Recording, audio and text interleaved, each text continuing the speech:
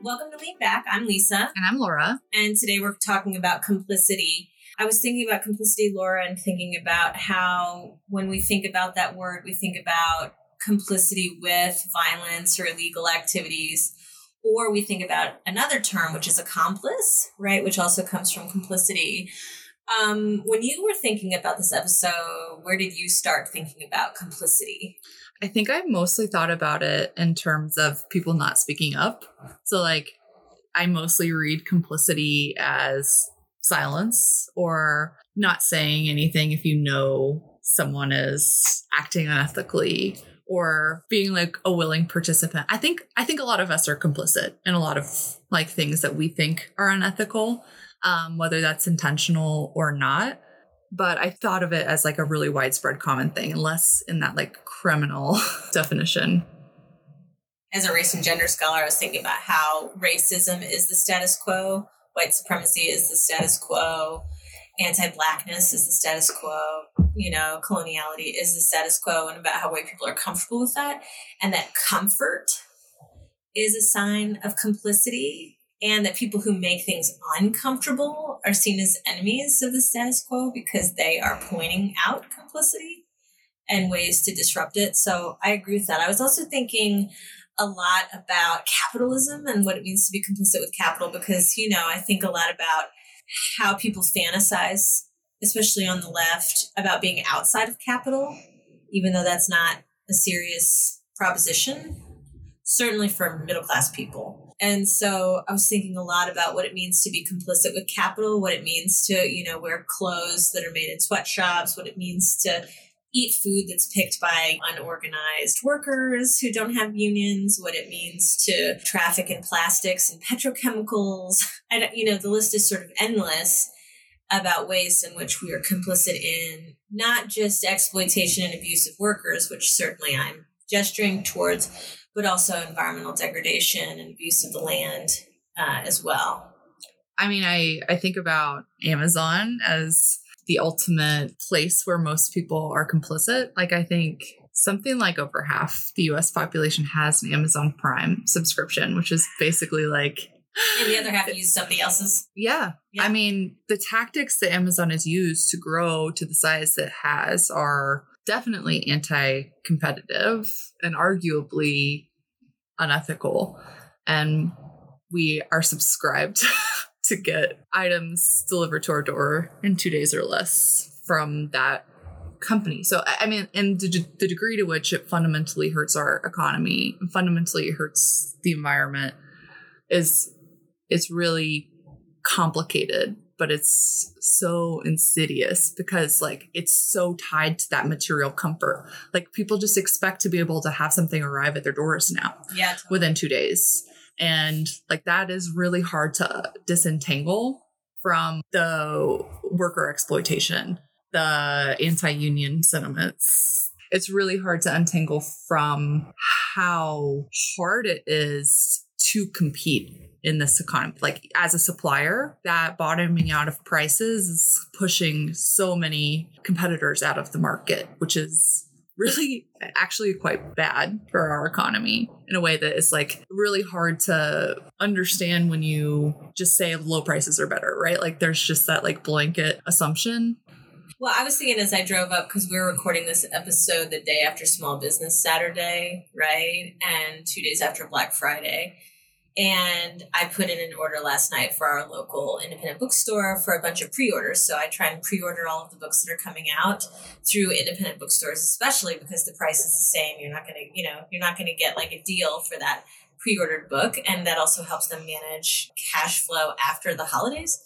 So I went through my wish list and I sent an email and was like, can you order all these books?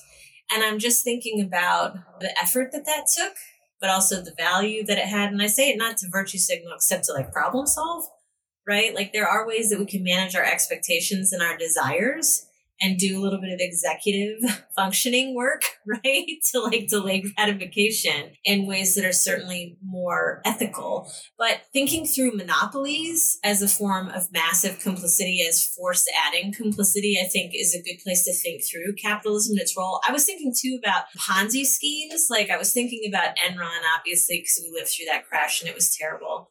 And I was thinking about crypto, which is, I think, like the Tupperware for bros, right? Like they really think it's going to pay out, bless their hearts.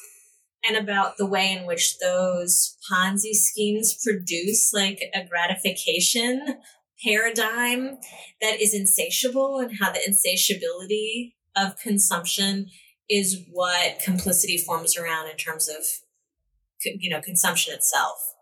The bankruptcy of FTX, the crypto exchange, in the last couple of weeks has been, I think it's a real condemnation of like venture capital and their investment. Vulture capital. Yeah. The lack of oversight. This happened too with Theranos, although there were a lot more private investors. And I think there was like this belief among venture capital that they were too smart to get involved in Theranos. There was a lot of like self-congratulatory, like we didn't fall for it, but Henry Kissinger did, right? So plenty of other private investors didn't ask the right questions. And in this case, FTX, I think Theranos, had liabilities of less than 900 million. FTX lost like 2.5 billion, right? So like the scale of this is enormous, and the lack of oversight. There was no accountant. So the fact that, venture capital firms put money into a company that didn't have like an actual CPA or CMA, I think part of it is there wasn't a lot of money at stake relatively for those like a couple $100 million is nothing to the venture capital firms. But I think there's like this general sense that like risk taking has like the potential to pay out a lot, and it's generating a lot of lack of regulatory oversight, which a lot of private investors lost their money with FTX, right? And the venture capital firms like are going to be fine. So it creates this like really volatile environment that the people who don't lose their shirts could have done something or like asked better questions. And because they're trusted as institutions that make generally good decisions about money and are supposed to do due diligence, private investors use that as a signal to say like, well, Sequoia Capital invested in this company. So like they did their due diligence. We're assuming everything is good. And so it just creates a lot of mismatched information. But it's also so white. This is a white architecture of demand and prestige and gratification that surrounds thresholds for risks that white people can absorb because they have sucked so much wealth out of communities. So there's no way to read Ponzi schemes and monopolies as something other than white supremacy in action.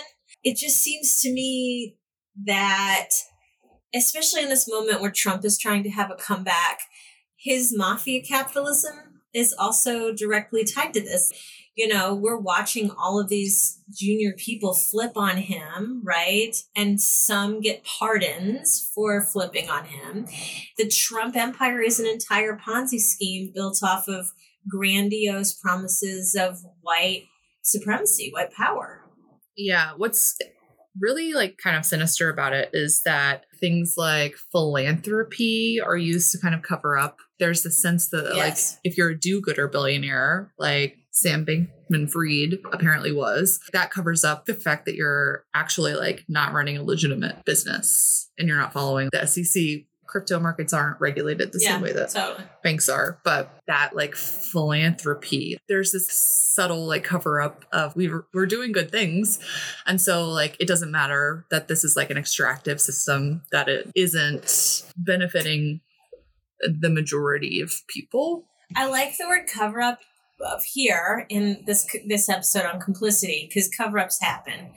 But I don't think it's a cover-up. I think it's a PR, it's a PSYOP, it's PR, because really the charities are just their write-offs for their losses. So those are not like, they're not like absorbing risk or doing good so much as they're just offsetting, right, cash that would be taxed. So the philanthropy stuff is a total PSYOP, and I think is a sleight of hand in terms of, corporate accountability. I think, though, it's very interesting to watch Mackenzie Bezos give money away, because she can't give it away as much as she can make it based on how much she got in the divorce and the assets that she has. And to watch her give it away is every time it's in the news, it's in some ways more shocking to me that one person and their coterie, one white person, a white lady no less, and her coterie could just be like giving out money that could be used to eradicate so much horrible shit. And it's being given away in the least thoughtful way possible, right? Like, it's like Oprah's giveaway, right? And you get $100 million and you get $50 million and you get a car. And even though she's looking to give it away to community actors and HBCUs and stuff like that, it is a weird thing to have all that white money going into institutions that the philanthropist, donors, beneficiary of extractive capitalism has no relationship to, right? To control where that money goes. And that's certainly a thing that's happening in higher ed writ large, is having all these corporate contributions come in, and then the donors try and control what's happening in higher ed, like we saw at UNC Chapel Hill around Hussman and Nicole Hannah-Jones. So the way that monopolies become this insidious force of control, and the way that mafia capitalism influences the political, the political as a structural space, I think is really where complicity sort of lies. I think what is surprising to me is just how common it is in the workplace. I just see like unethical behavior. I've seen unethical behavior in every job I've had, like, period. And I think there's this sense in which, like, speaking up makes you seem like a squeaky wheel or puts you at risk. I think a lot of complicity comes from how precarious most people are. I mean, that's by design, right? A precarious workforce is one that is not likely to challenge decision making. And so not only is there like a lack of oversight at the top, most boards are like homogenous. They're all white men, essentially. And they all are typically billionaires who have interests that I would say like aren't shared by most of the workforce. And so I don't know, like, it's just the lack of challenging, the lack of organizing. A lot of it is by design. Yeah, it's by design in a bunch of ways, though, right? It's not just by design because workplaces are soul-sucking spots. It's also by design because civic education sucks and has been vacated of any real political potential because of the religious rights, insistence on controlling public school curriculum, public school boards, public schools, oversight of public school curriculum, everything. So that is one aspect. So people don't have skills. They don't have identification with labor. We don't have a history of a strong labor movement. There are a bunch of ways in which that's insidious, but I think you're right that the workplace is a troubling place for complicity, and there's no shortage of examples of people doing fucking heinous things at work. I'm thinking a lot right now in this political moment about forced teaming and workplace mobbing, and just mobbing in general as a way to try and produce faux consensus, to build this notion of, in higher ed we call it collegiality, but this idea that everybody's on the same page all the time and there's no conflict, but really the conflict is the thing that's being produced. So I think the workplace mobbing is really how discipline functions in workplaces, especially as anti-Blackness and as anti-LGBTQ sentiment. I think these anti-trans laws are a form of workplace mobbing in legislatures where they're looking for scapegoats and victims who are easy targets to punish. And those are mostly queer kids. And, it just seems to me that the social structure is pivoting so hard towards authoritarianism. And I think that the general population, while they seem to have some grasp on that, has no historical or philosophical sensibility about fascism to help them make different choices away from complicity, either with mafia capitalism and oligarchy and monopolies, or even in the macro spaces of their jobs and their, workplaces, They don't have a sensibility about how to forestall, undermine, destroy, disrupt. They just don't have a sensibility about that because they're comfortable. Like the unemployment rate is so low, even though wages are low. Unemployment is so low, even though inflation is high. Unemployment is so low, even though a lot of those people, especially poor people, are working multiple jobs and the wages are not keeping up with inflation or cost. So I just think that people don't have a sensibility about how to disrupt the forced teaming and the complicity that controls most of the decisions that they feel like they're making in the workplace. I mean, I don't think that they want to disrupt in a lot of cases. Agreed. Because I think a lot of the complicity is surrounding comfort. It's people who would rather are willing to like grind essentially because it means they can go home and, watch Netflix, and it is easier to do like the exterior parts of life than it used to be. It's easier to shop. Like there are like a lot of conveniences of capitalism essentially that have reduced like people's exposure to other people, eliminated a lot of like public goods. Yeah. Mm-hmm. And public transport. I just think a lot about the South and why it doesn't have public transportation and how much, car culture is about segregation. Like not just from we built this highway and disrupted your Black neighborhood and stratified the wealth this way, not just because this is where the suburbs are, where the white people, had white flight from the cities, but in this fundamentally, we don't want to mix. We don't want racial mixing in any way. We do not want to be proximate to people who are different than us. I mean, all of that is tied into comfort, white comfort. I think about like narratives also that contribute to the sense of comfort and also the lack of like agitation, I would say. I think there are narratives of resilience that allow us to just say like, if things are bad, then it's a virtue for you to just suck it up and deal with it and not actually agitate or try and change anything. And so even when you're not just like comfortable with the status quo, there's this other narrative that when things are actually bad, that what is personally virtuous is to just deal with it. I think that's right. I'm thinking too about Hollywood as a space for this. I think a lot of people sucked up Weinstein's like harassment and rape stuff and all the rest of them, right? Epstein certainly functioned this way and went along with it because they wanted their projects greenlit or they wanted to, whatever they wanted. And that produced an entire architecture of complicity that was super, super violent and patriarchal and racist. Surprising nobody, I think, anybody who's in the know. But I also think that the limits of complicity are patrolled by violence, perceived violence, actual violence, material violence, economic violence, harassment, sexual assault and rape.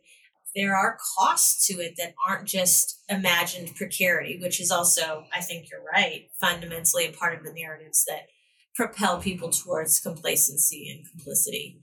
But I think about how many extremely wealthy, multi-millionaire men propped up Harvey through all of that violence.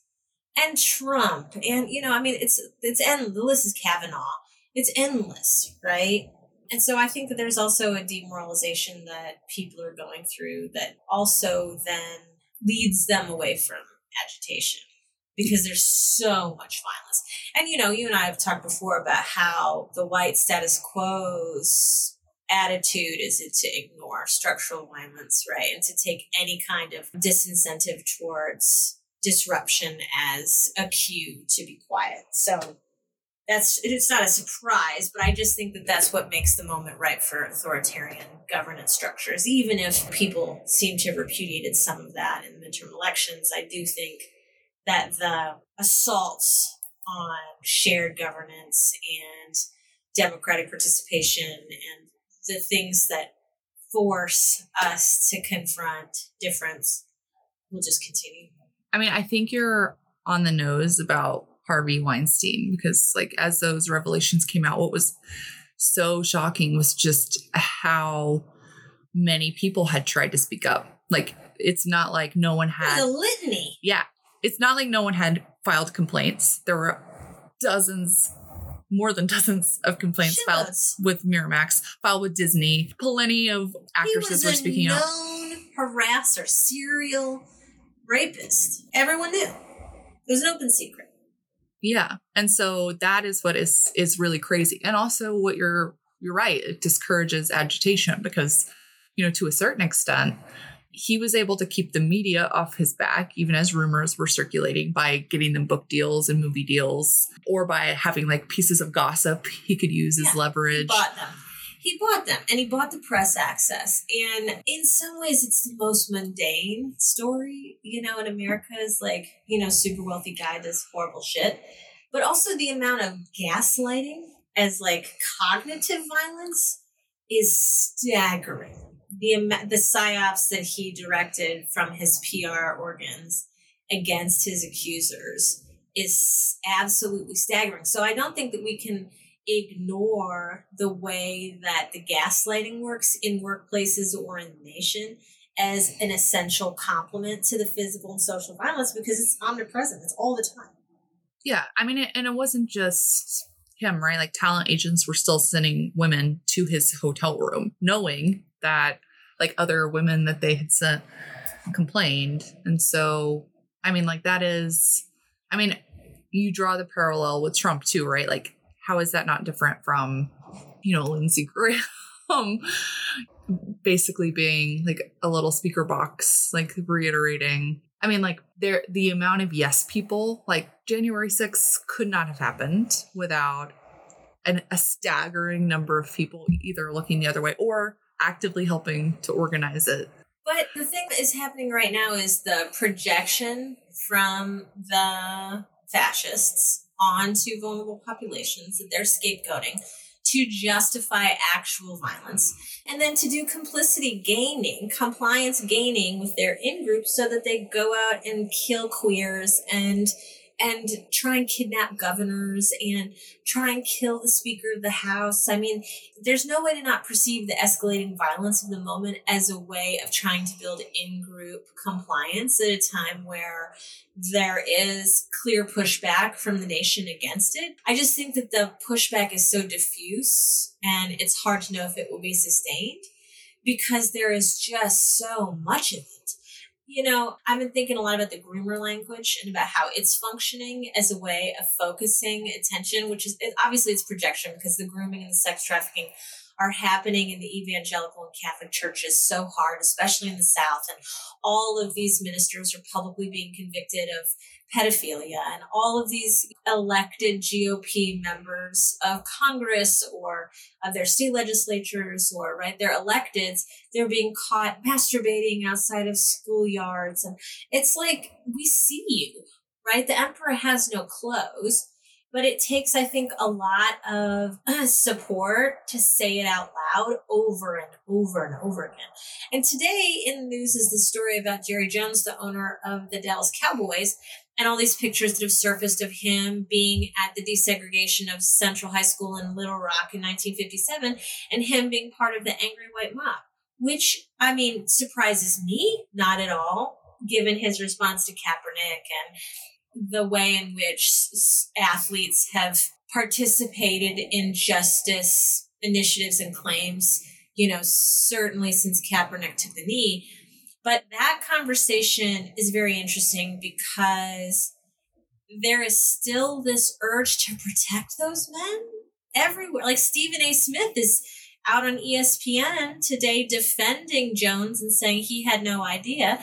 And Michael Harriot has this wonderful thread on Twitter where he's like, here are all the ways in which Jones knew exactly what he was doing and how this social situation in Little Rock in 57 and 58 was such that you could not avoid understanding what was happening. And I just think we're in this, feedback loop that tries to defend this heinous participation, complicity, and racial violence, especially.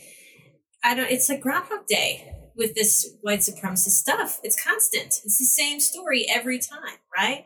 And it's just a whack-a-mole about who the victims are going to be to the structural violence. Yeah, I mean, I think the lack of accountability is the driving force behind a lot of like the complicity that is so damaging here, right? So like this stuff coming out and immediately people coming to defend Jerry Jones, like I mean, people came to defend Brett Kavanaugh. People came to defend like the actions on January 6th. Like the lack of accountability, I mean, is part of it. And I think a lot of people were complicit with things that were like obviously unethical, if not illegal, that Trump did because they didn't think there would be any accountability. Trump was like, I'll pardon you. Yeah. You know what I mean? So like there's this like sense of quid pro quo. Yeah.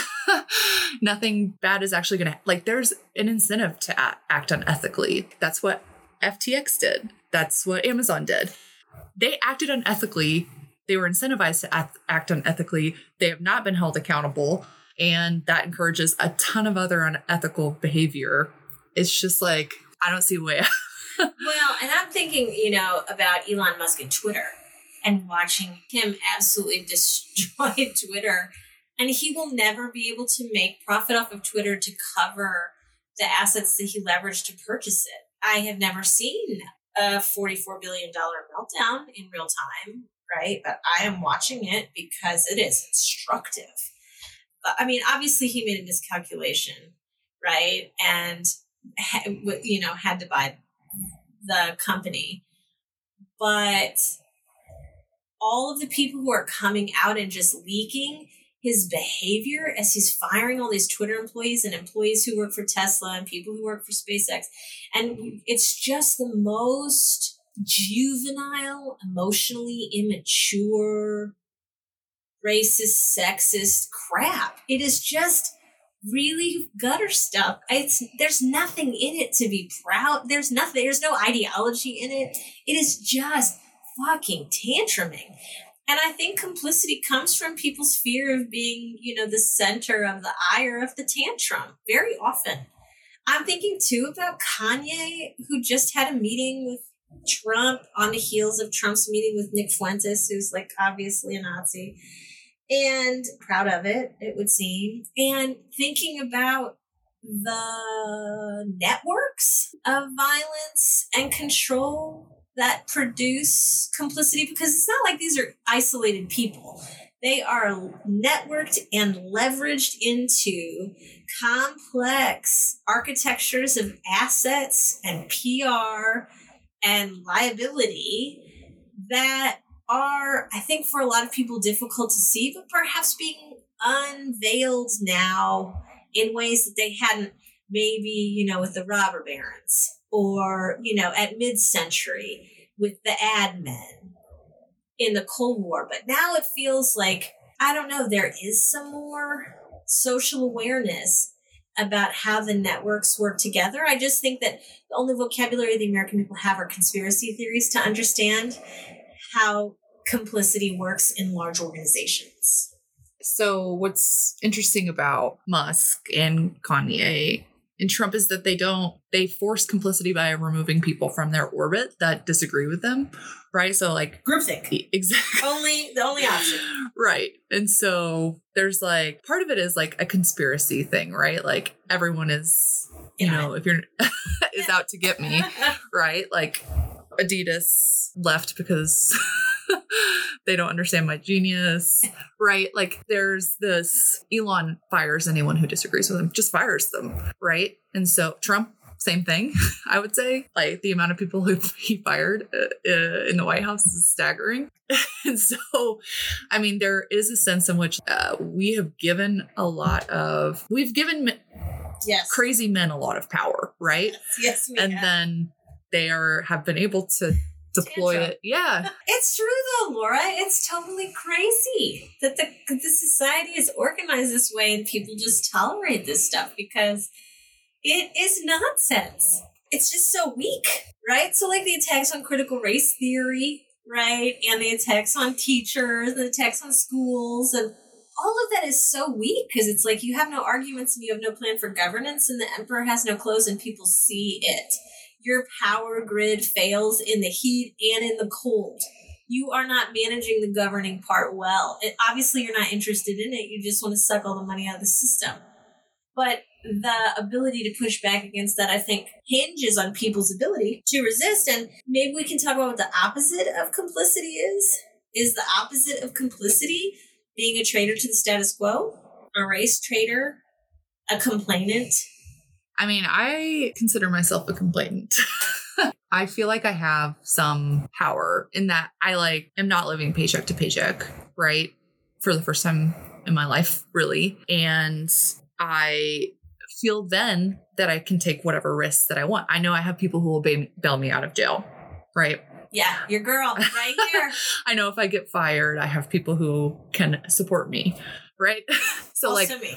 There's a sense in which I'm willing to complain. I'm willing to I think it's an ethical obligation, right? Mm-hmm. If you are able to tolerate risk, it's your ethical obligation to ask questions, to complain in a way that's solutions oriented. I would say I don't just sure, there's some complaining that isn't productive necessarily, but also it's hey, I have ideas, right? And when there are situations that I see as wrong, I am not quiet about it. Whenever I can be. Yeah, but you're also not isolated, right? You and I have been collaborating for a really long time, and we are lucky to live in a place where, it's easy to get around, and we've lived here for a long time, and we've built really long-term meaningful friendships with people, not at work. And so you actually have a wide network that can do solidarity with you. And I think, white people do not experience that on the whole. So it's unfamiliar to them to be able to take risks, whether or not they feel comfort, because they don't feel like there are people who would stand them financially, socially, emotionally, when they do moral things. So, there's a reason why civil rights activists the world over have to train to be an activist, not just because nonviolence is hard, because brutality is real, but because there is a huge social emotional cost to being the complainant and doing the agitation. And it's not negligible, because you are actually, the point is to disrupt power, right? So I think that the only path forward includes more training for people in how to be a complainant in a way that is ethical, because the outcome is very often not the amelioration of the harm. And support for people who need to be the complainant. So bail funds, resources, mutual aid, anything you can do to support people who are being wronged or agree. If, there's the anti-work group on Reddit, if there are ways to be yo, this is fucked up, let's do something about it for you in this case, holding more people accountable. The only way you can do that is with networks, right? And That's right.